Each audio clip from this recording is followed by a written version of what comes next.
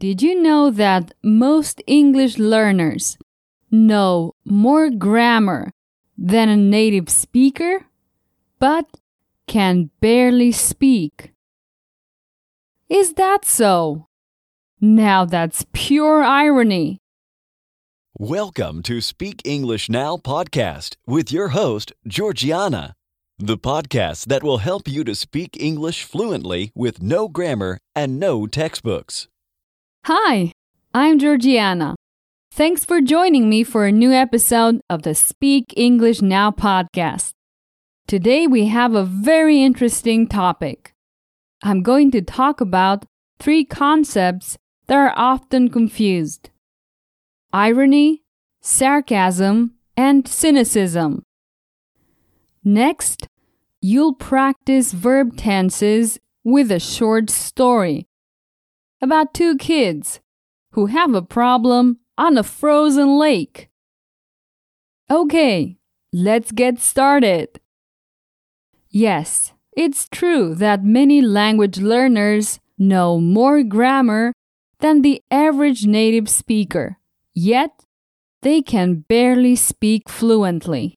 That's why I recommend my mini course, where you can understand how to develop your speech, among other things.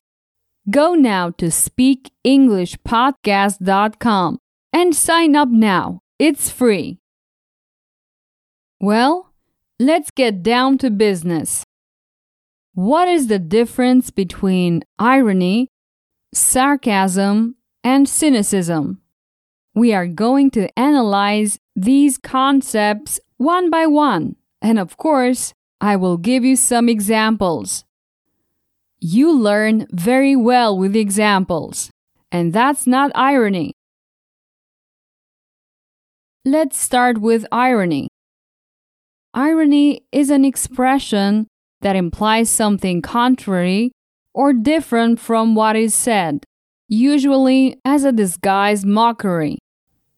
Okay, to make it clear, a mockery is an action or words with the intention of laughing at something or someone. It can also be a simple joke. Irony is sometimes directed at oneself or a situation. Let's look at an example.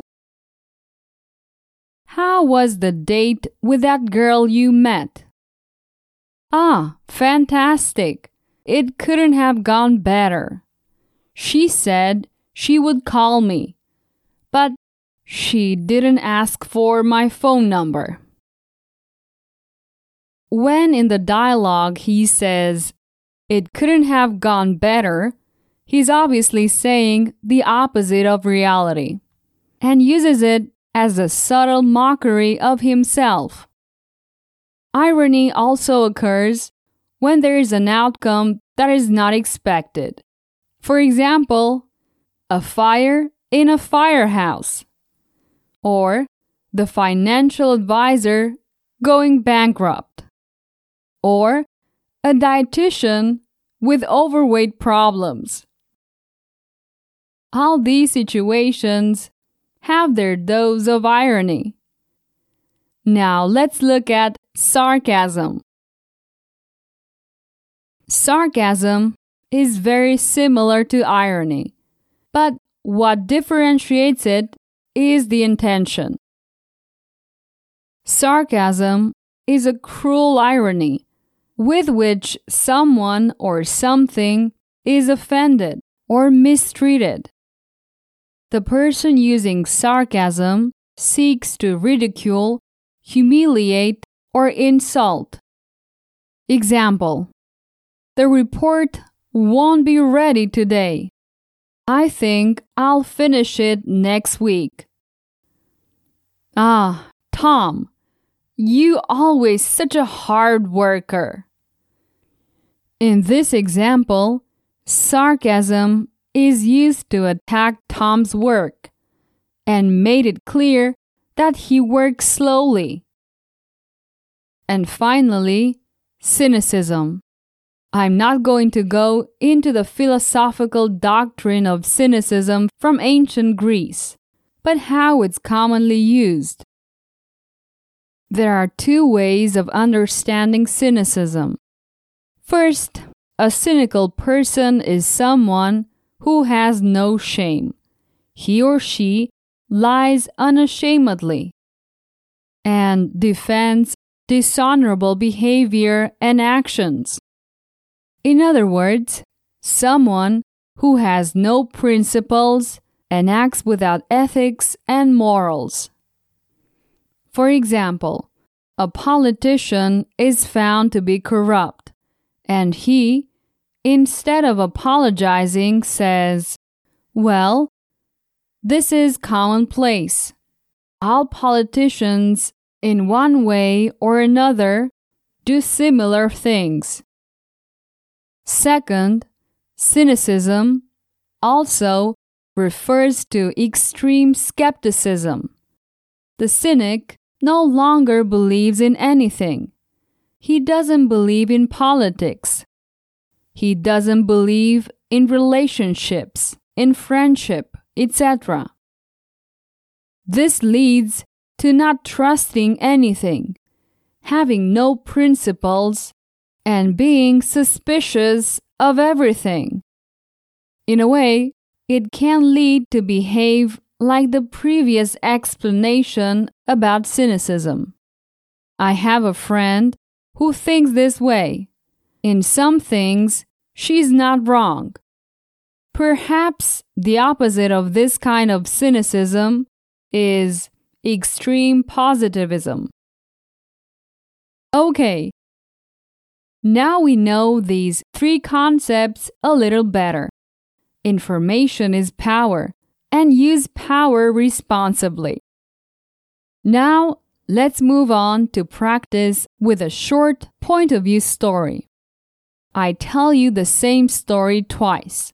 The second time, I change some grammar aspect, like the verb tense. This way, you can practice the grammar intuitively and without memorizing anything. Come on, the first time in the past tense. On a cold winter afternoon, two children decided to go skating on a nearby frozen lake. They put on their skates and started skating, having fun as only children can have fun. Suddenly, the ice broke, and one of them fell into the water, landing under the ice.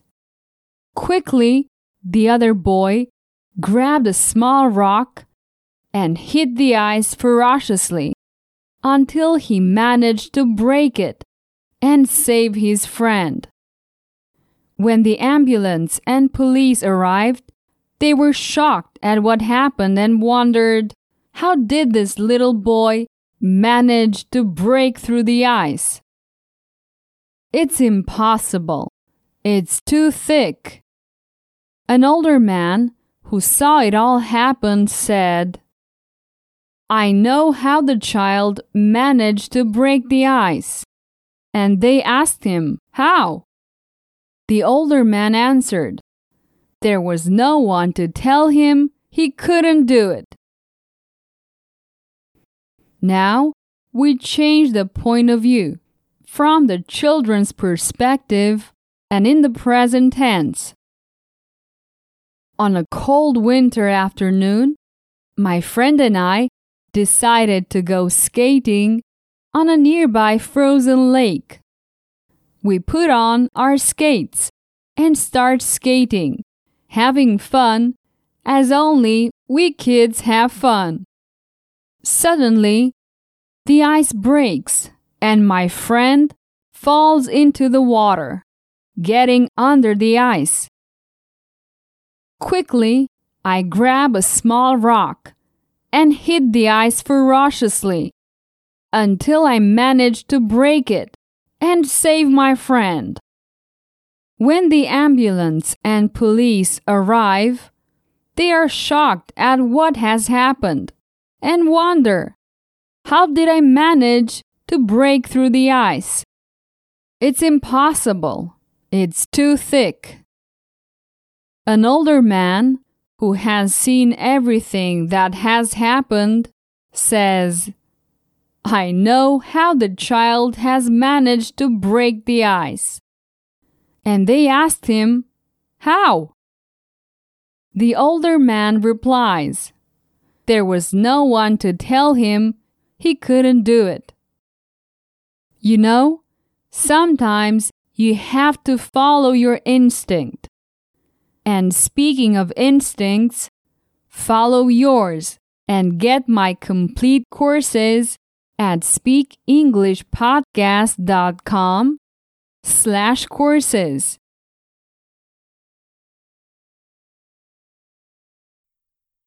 Did you enjoy today's episode? Get the transcript now at speakenglishpodcast.com.